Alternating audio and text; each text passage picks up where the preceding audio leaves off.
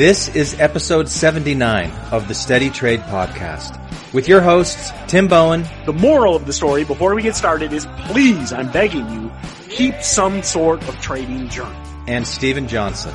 I was notoriously famous like the BIG, but skinnier. That's a weird joke. Today the guys review the year of trading that was 2018. And they ask, how can these patterns better help us in 2019? And they throw out jewels of wisdom like this. Homeland security, not as big as previous years. Bitcoin, not as big as we expected it to be. And this. He had like 20 Bitcoins at like $300 and he held all the way through. And even this. That's a lesson I'll take into 2019, like less size and more wiggle room, and just have the conviction that if it's been up 3 times in a row and it's in a key resistance area 3 days in a row, it is going to retrace, and it's going to retrace 50%. So welcome to 2019 with the Steady Trade Podcast. Let's get right to it. Welcome to the Steady Trade Podcast. It is wonderful to be back. And I am with Tim Bowen, and it is the end of the year. Merry Christmas, everyone. I hope you had a blessed time with your families. I hope you got all of the gifts that you wanted and more. For all of the new traders there, I hope you got some cash so you can invest in your first trading account to dabble in the year ahead.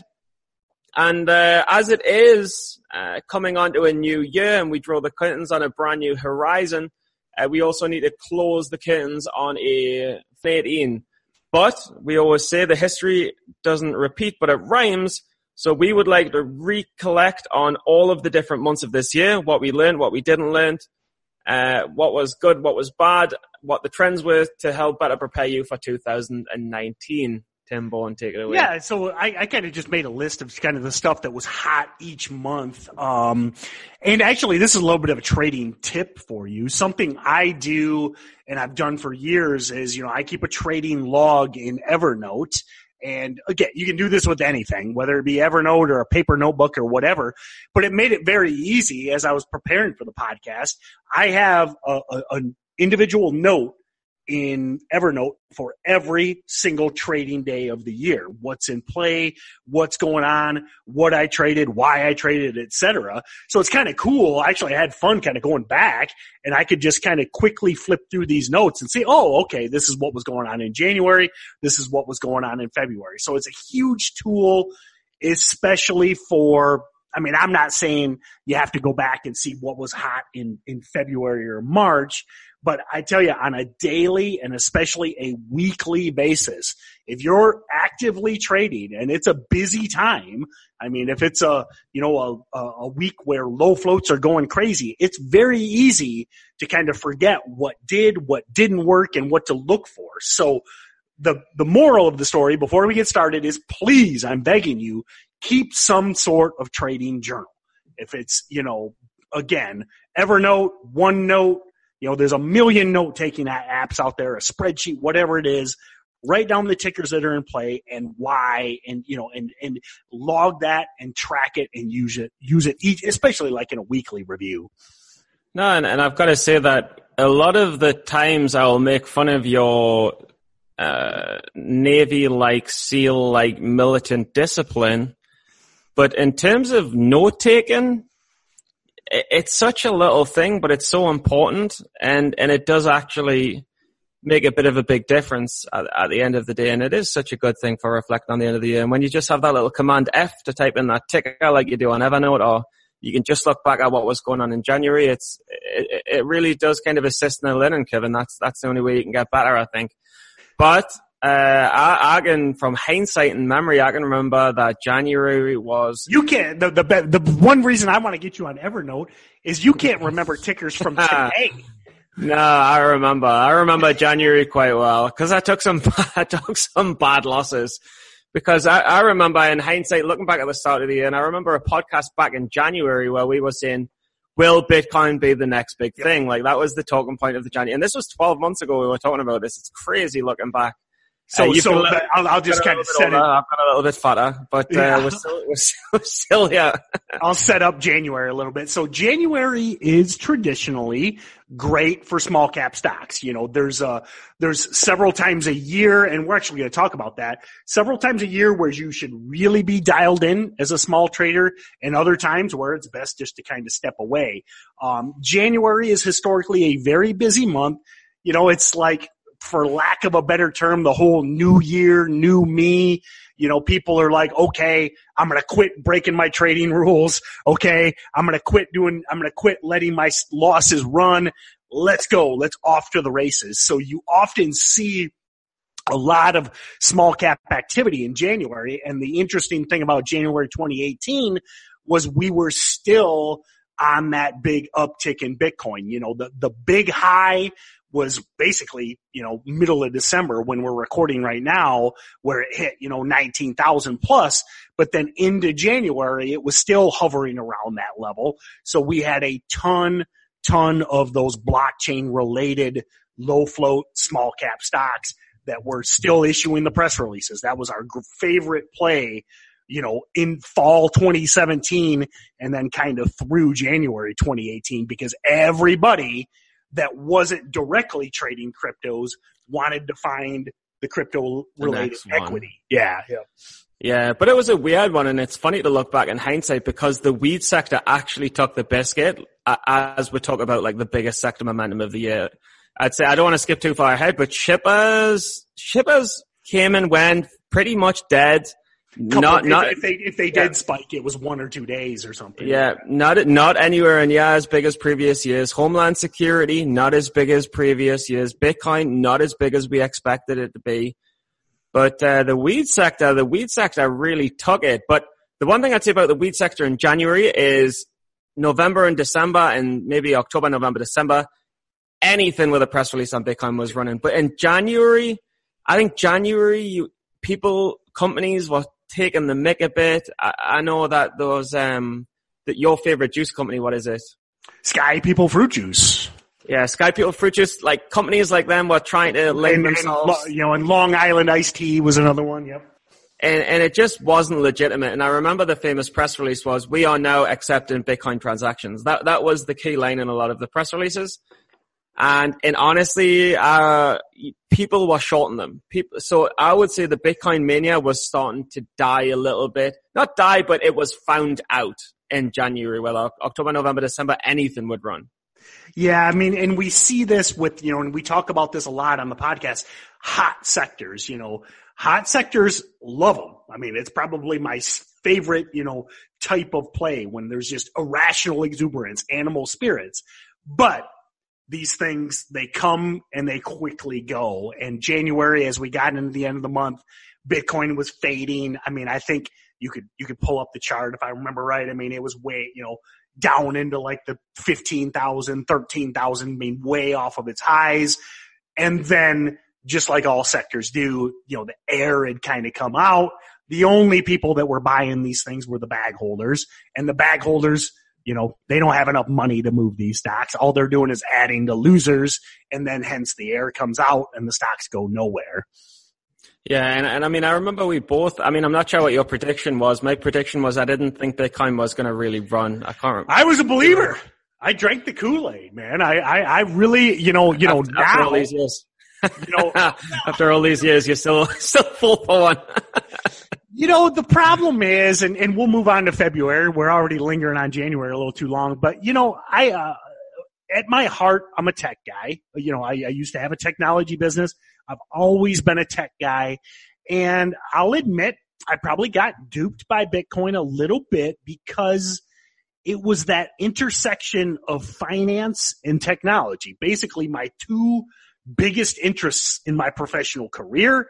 And it was like, wow, you know, I drank the Kool-Aid, and ultimately looking back as Bitcoin is struggling to hold on to 3,000 right now, you know, I guess we'll see. So no, but I mean, and like we've said in previous podcasts, Bitcoin went up, Bitcoin went down. A lot of the investors made a lot of money on the way up and on the way down, and sadly, a lot of the public probably went for a bit of a ride. But I know a guy, and I'm actually trying to get him on the podcast.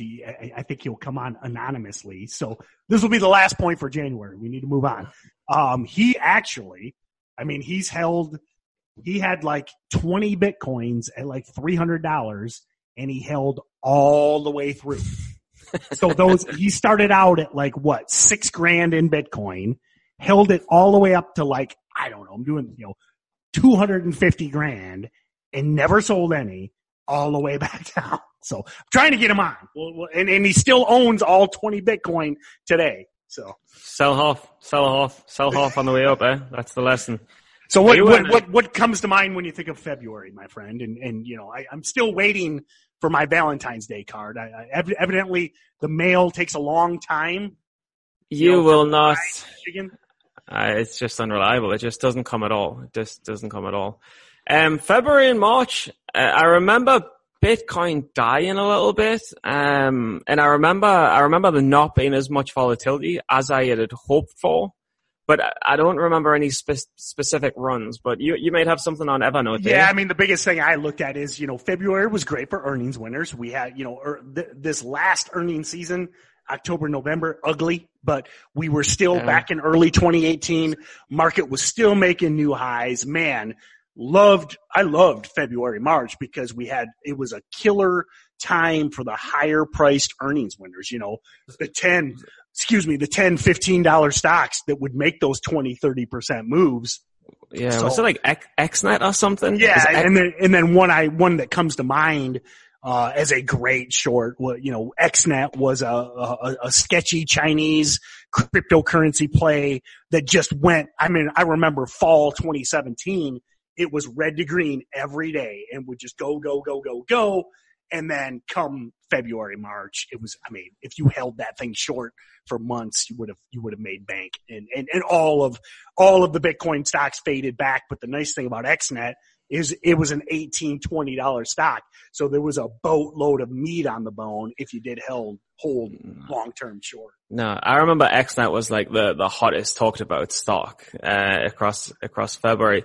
And I mean, to be honest, I was just going back through the year. Coincidentally, I was on Stocks to Trade, and I was going back through the year, and I was looking at the likes of Facebook and Twitter and some of these like kind of slightly higher price stocks. And honestly, when the market's up, when the SPY's up, when the QQQ's up, the market for the NASDAQ, these breakouts are really, really clean. I mean, oh yeah, baby. Oh yeah. You've got like, and I'm talking Facebook, Twitter, when it breaks to new highs or when it breaks that 52-week high, what I didn't realize is like, it might dip under that level. And sometimes you do have to give it a little bit of wiggle room. You can't have too tight a stop on these things. But, and sometimes the breakout won't happen on the first day, or it might consolidate on the second day. But if you give it a couple of days, this will move 5% across a week or 2 weeks. It just needs to break out, hold the breakout, and then once it's confirmed, then it rips.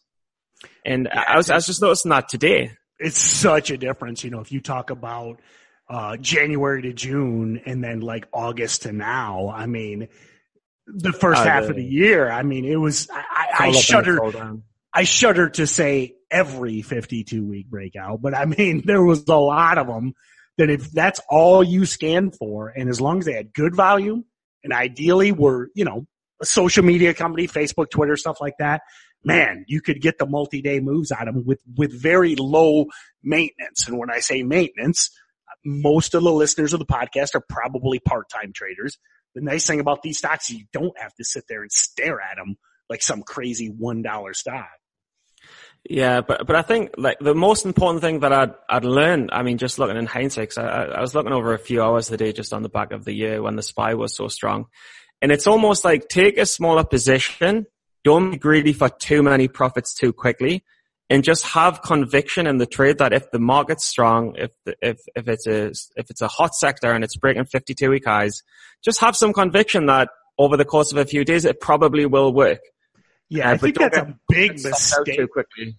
I talk about swing trading a lot, and I think that's a big mistake that people make is, they're used to buying 1,000 shares of some $1 stock trying to make 20 cents. And then they go to buy this $10 52-week breakout and they buy 1,000 shares of it. And then they're a little whippy. They get stopped out. And then they're like, and then ultimately the trade works. But it's like, man, the idea is you're giving it more time. You're giving it a little more range. And if you're buying 1,000 shares of a $1 stock, you don't go buy 1,000 shares of a $10 stock because you're probably going to get stopped out because you're looking at this, if it moves 50 cents on you, you're down $500 and you're like, oh, I got to stop out. Yeah. And it's just, I mean, I've been looking kind of at it, not totally at a strategy, but a lot of the times when I'm like shorting into resistance, say a stock's up 2 or 3 days in a row and it's coming into a key resistance period, it'll break the resistance period, but it'll not come through with any conviction. And then the next thing you know, it's slammed a few percent, 3%, 4% down the next day. And I'm like, if I just didn't have such a tight stop, if I just give it a bit more wiggle room. And I think that's a lesson I'll take into 2019, like less size and more wiggle room, and just have the conviction that if it's been up 3 times in a row and it's in a key resistance area 3 days in a row, it is going to retrace, and it's going to retrace 50%. So, but all the weak hands get folded out. But so that's an important lesson and something to take on. But so we had XNet in February. I remember a brief wheat sector in March and April, and I remember the SPY was still strong. But what are your notes telling you?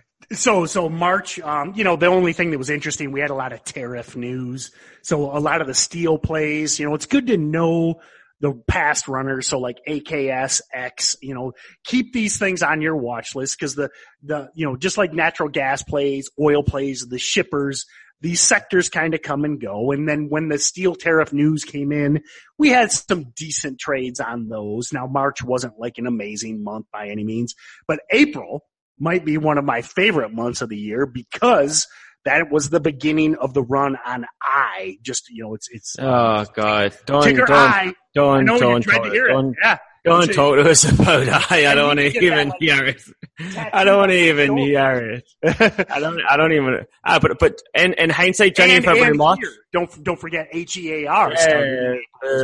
The gaming company. But to be honest, in general, I remember watching a Tim Grattani webinar on Tim Sykes Challenge, and he was pretty much saying like January, February, and March, he didn't really trade. He was traveling around a lot at the time, but he didn't really feel like he was missing that much when he was looking back. As a predominantly short seller looking for high volatility, I mean, Tim Grattani was saying January, February, March, little quiet. I mean, I hope I'm quoting him spot on because I'm using his name, but I remember hearing more or less that in the webinar. Now, well, if you are quoting him wrong, Grattani, if you're listening, just Stephen drinks a lot and his memory's not that great. Tell him to F off. No, but I mean, I was one of those things where in hindsight, you're like, how did I not take advantage of that? Because it was like, I had like 3 or 4 songs on my Twitter feed about my love of I.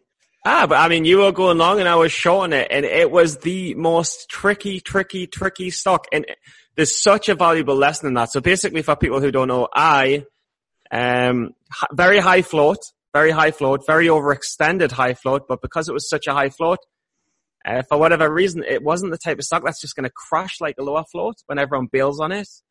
And I was notoriously famous, like the BIG, but skinnier. That's a weird joke. I would gradually incline each day. So, but it wouldn't just gradually incline and it wouldn't spike to make a good short. It would have a weak open where it would drop to where it closed the previous day, bounce double bottom, higher low, and then it would rip and squeeze. And it would trap shorts day after day after day after day. It was beautiful. I think people were just like, I mean, cause every day, you could sit there, you could have your stocks to trade up and you could have your Twitter feed up. And I mean, literally real time, it would go red and you would see all these idiots tweeting about today's the day as it goes red. And then all of a sudden it goes green and all those guys, where'd they go? They all just disappear. They don't tweet the rest of the day. And then the next day it'd go red. They'd all start yapping and then it'd go back green and they would disappear. They're like Steven on 2/3 of our scheduled podcast recording dates. They just went ghost. They disappeared. No, but honestly, I would have so many messages from people being like, I'm an I from 5, but it's coming down. I'm an I from 650, it's coming down. And I'm like, I's not coming down. I mean, I don't know where I is now. Well, it went as high as 37, but it's still in the 20s. It's still in the 20s. It's unbelievable. So it goes back to the age-old lesson of these stocks can do what they want and then go as high as they want, and the market is it is irrational as you can say rational for. It is as rational as you can say irrational for, whatever the saying is. But I mean, for me, I was at the point where I would short the week opens on I, and then the minute any sign of double bottom or higher lows, like cover, it's happening again. I would sometimes go long. Didn't have as much faith in it as you. So that was the big, so April, again, bring up those charts and you'll see what we mean. I mean, so just capital letter I, one letter ticker, and then HEAR, which was a fortnight play, which is, it's come back quite a bit, but it's still way above where it started. You'll see April, May, just green. They would close green almost every day. There might be like one red day every 2 weeks or something. So, yeah, I don't know what happened with here. Was here a reverse split that just went a bit crazy? Was it, or was it just a news play that went crazy? I can't remember. If as I remember, it's simply the fact. I mean, it was tied to Fortnite.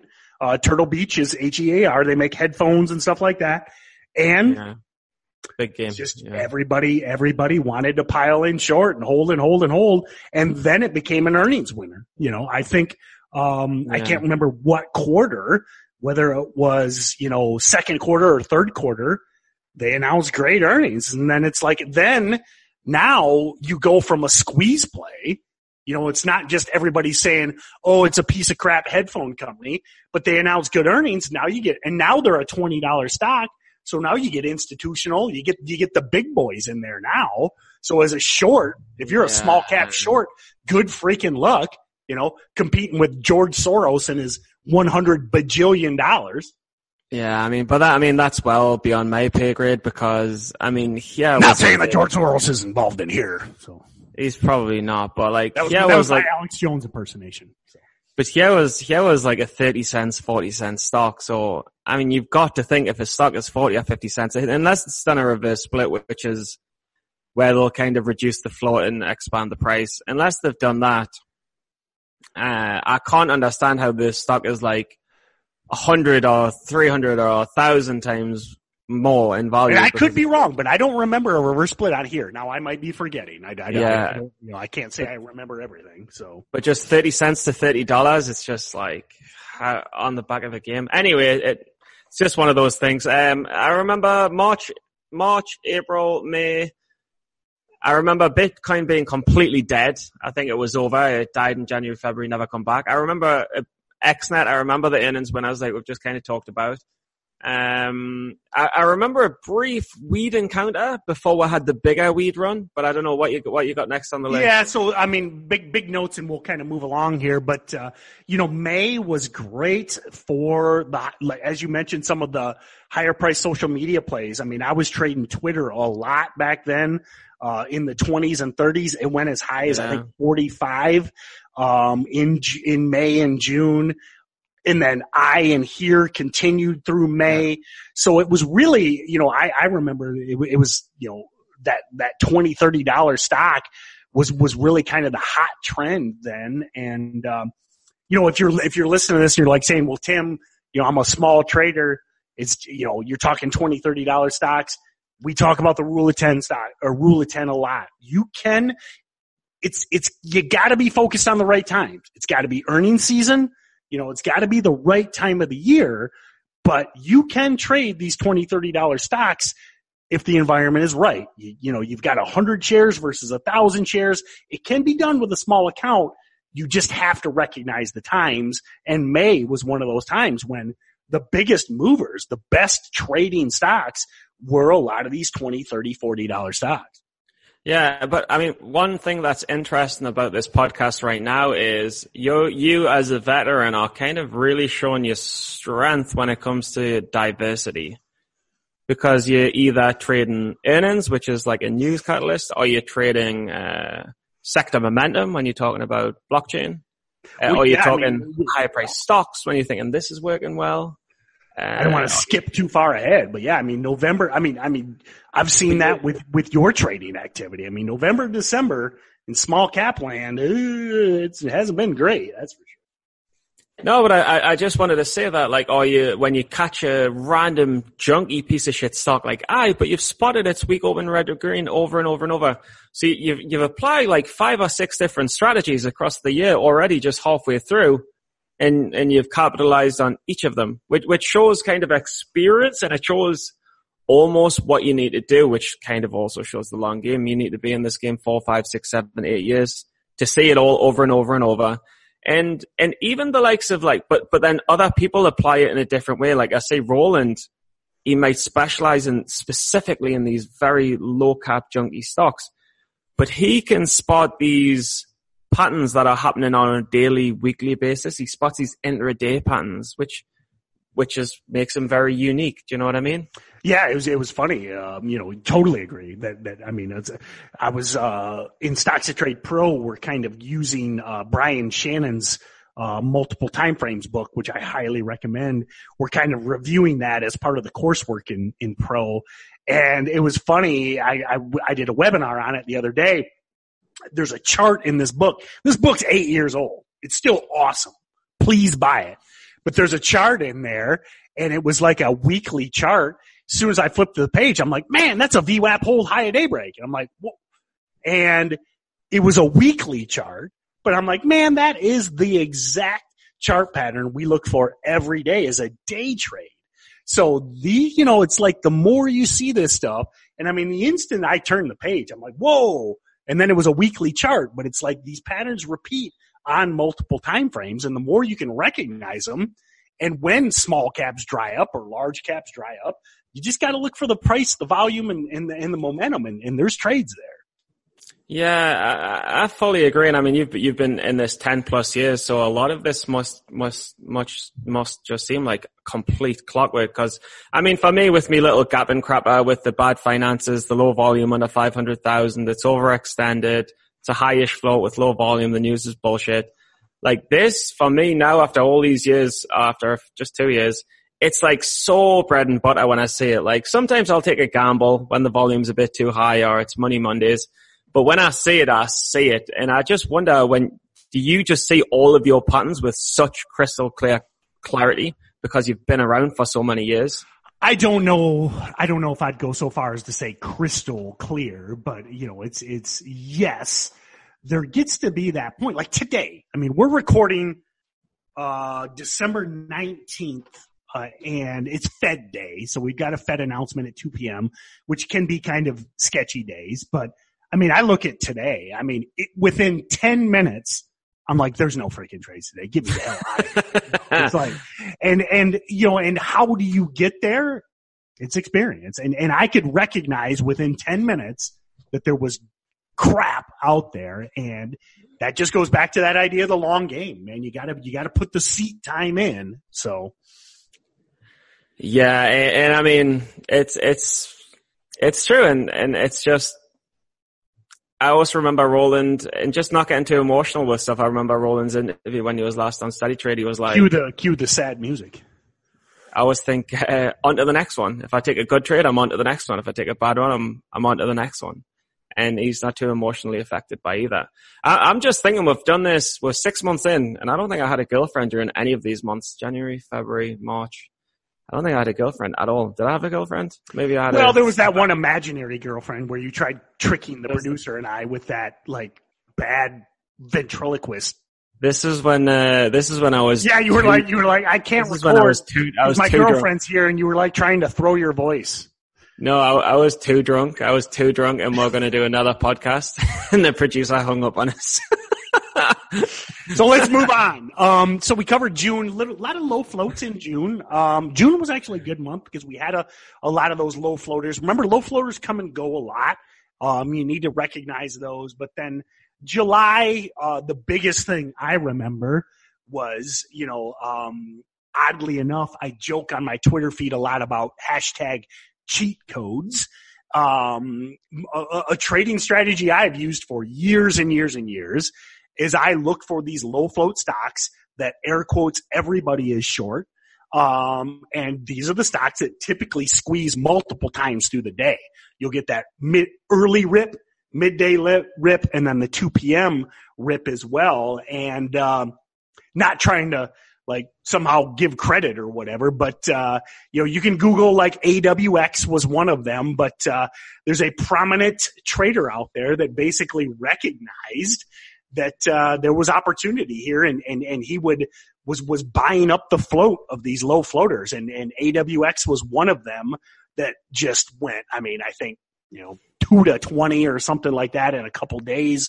And it just showed that short low price stocks all you want, but if you were wrong, you need to be okay with being wrong. And if you can't take a stop, you cannot be shorting these low float stocks because you will be in the graveyard of day traders if you get on the wrong side of one of these low floaters some of these things I've seen, a couple of years ago, TCCO moved 1,000% by like 11 a.m. You cannot outlast these as a small trader. So. And Elfin were missed as well. Elfin was one hell of a runner.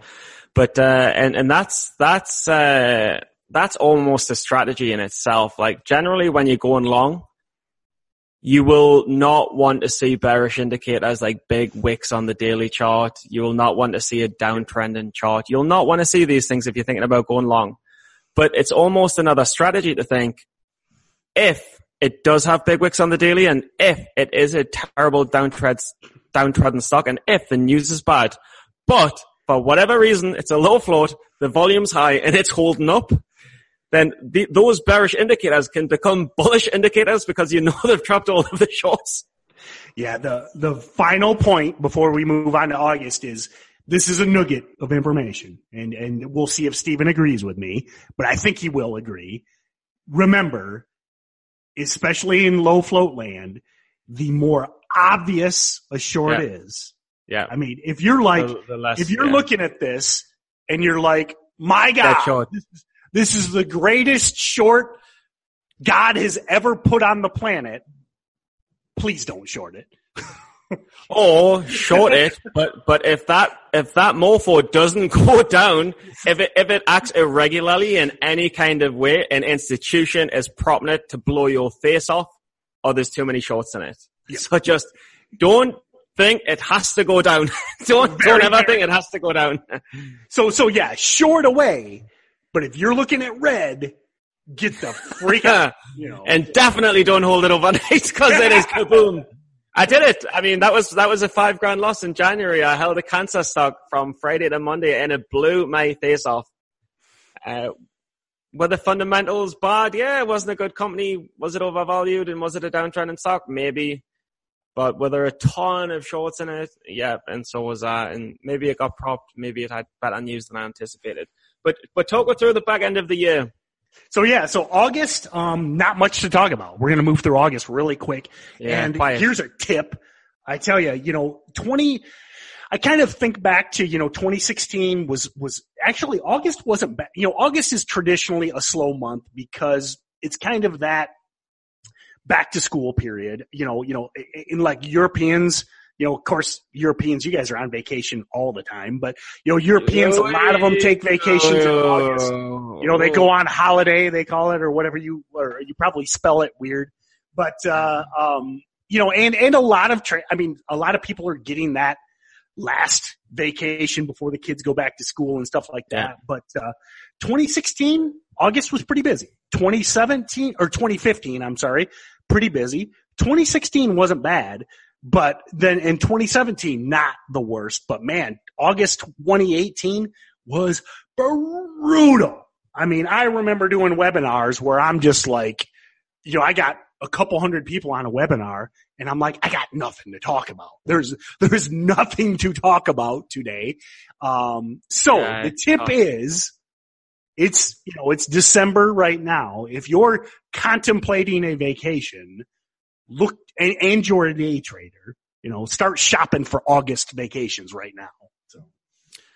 Yeah, and the market's been kind of shaky overall as well. I mean, I can't remember what months exactly, but we had two kind of mini market crashes, and then we've just had another kind of mini market crash right now.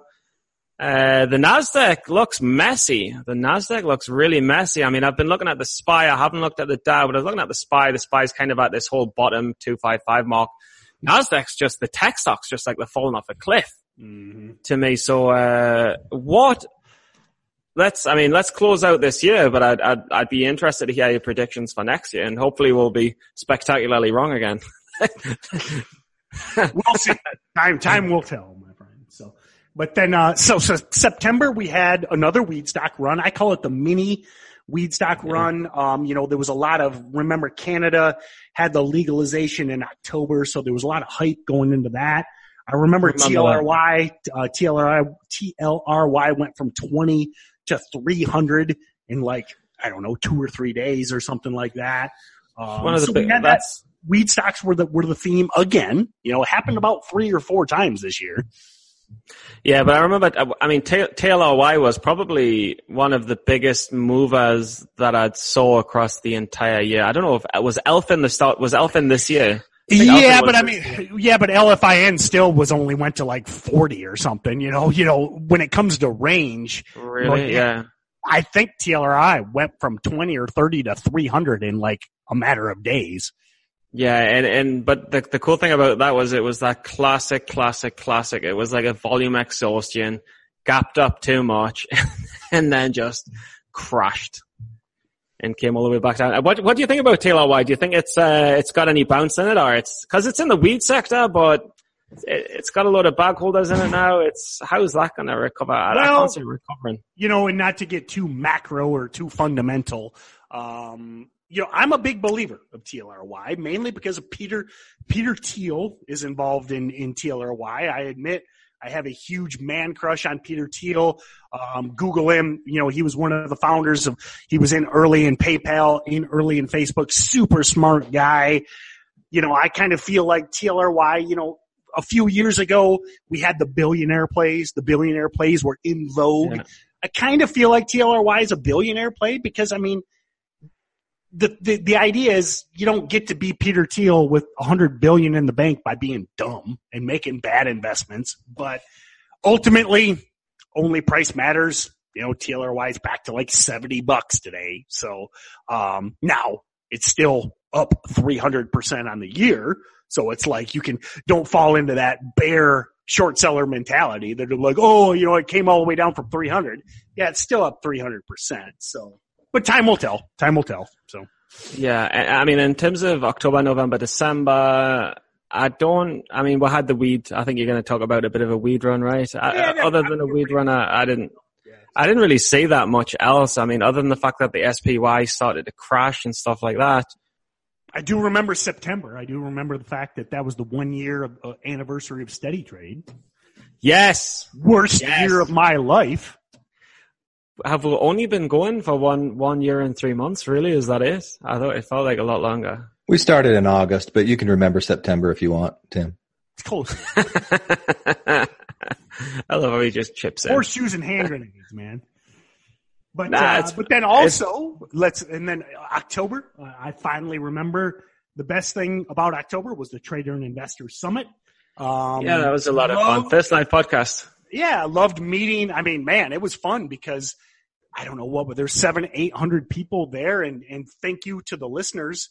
If you're hearing this episode, I think I shook 500 hands that said I listened to the podcast. So that was cool getting to meet everybody in person and do the live podcast. Yeah, no, the trade, I always kind of reflect and I look back and this year was just, for me, in hindsight, first 2 years trading, I think overall I kind of made money overall, which is insane. But this year's just been a terrible year for trading. Terrible. It's completely attributed to a horrendous lack of discipline. And it's funny, I was watching something the other day when someone says, once you play a blackjack hand for $500, you kind of can't go back to play a hand for $100. You just don't have that discipline level anymore.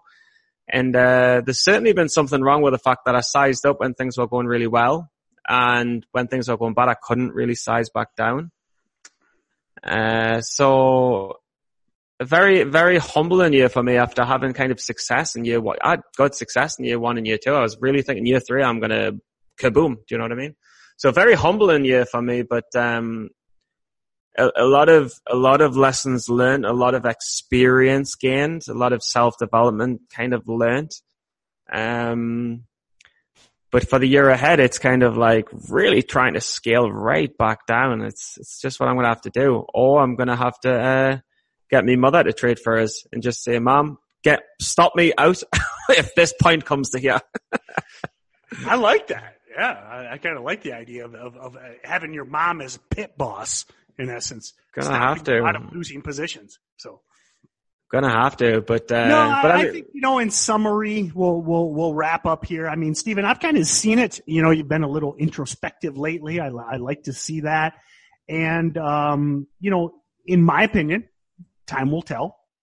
That seems to be my favorite phrase of this episode. But that Dunning-Kruger effect. I think that you find rapid success and then you plateau. And I think that is very common in many things, whether that be weight loss. I mean, if you're trying to lose weight, you drop 10 pounds the first month and then the next month you lose 1, or your bench press or whatever, and I think that you've kind of felt some of those growing pains, but man, I think back of, as we talk about the Trader Investor Summit, I think about that live podcast, one of my favorites, actually. Yeah, go back to that episode where, you gave a couple monologues where I was like, man, this guy is growing. He knows he's got the knowledge. He's got the skills. We just got to fine tune that implementation, Yeah, no, I think it'll come, and there's no doubt, and there's no reason why I'd ever quit. Although it's my favorite thing to take a loss and be like, I am done. That's the end.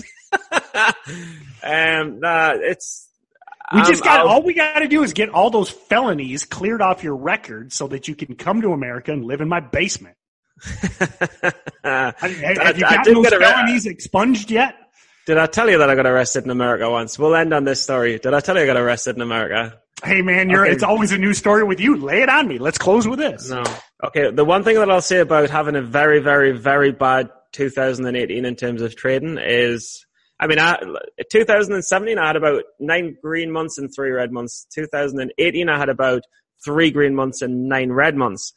But I think the more you lose, the more you learn what not to do. And you don't really learn when you're making money. You learn when you're losing. So we'll look at it like that. There's not too much more losing I think I can do.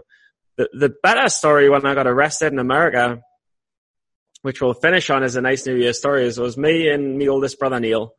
I was visiting him in Boston. We're at the Bell in Hand. Bell in Hand's like a cool pub in Boston. It's in Faneuil Hall area. I don't know if you'll know it, but some of the listeners will know it.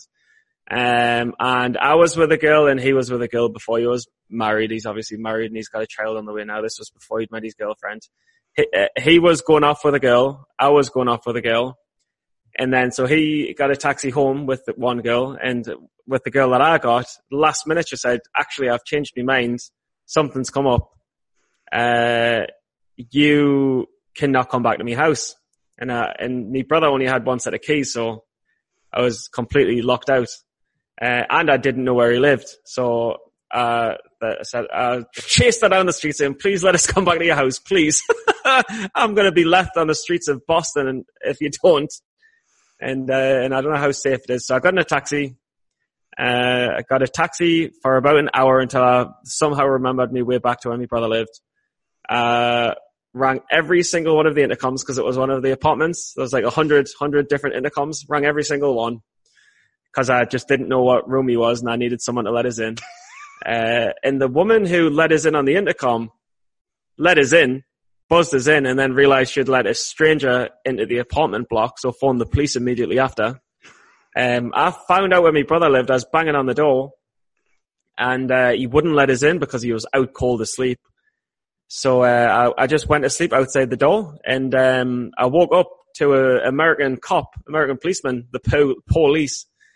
He was knocking us on the head with his truncheon, being like, someone's phoned the police to say you've broke into the building.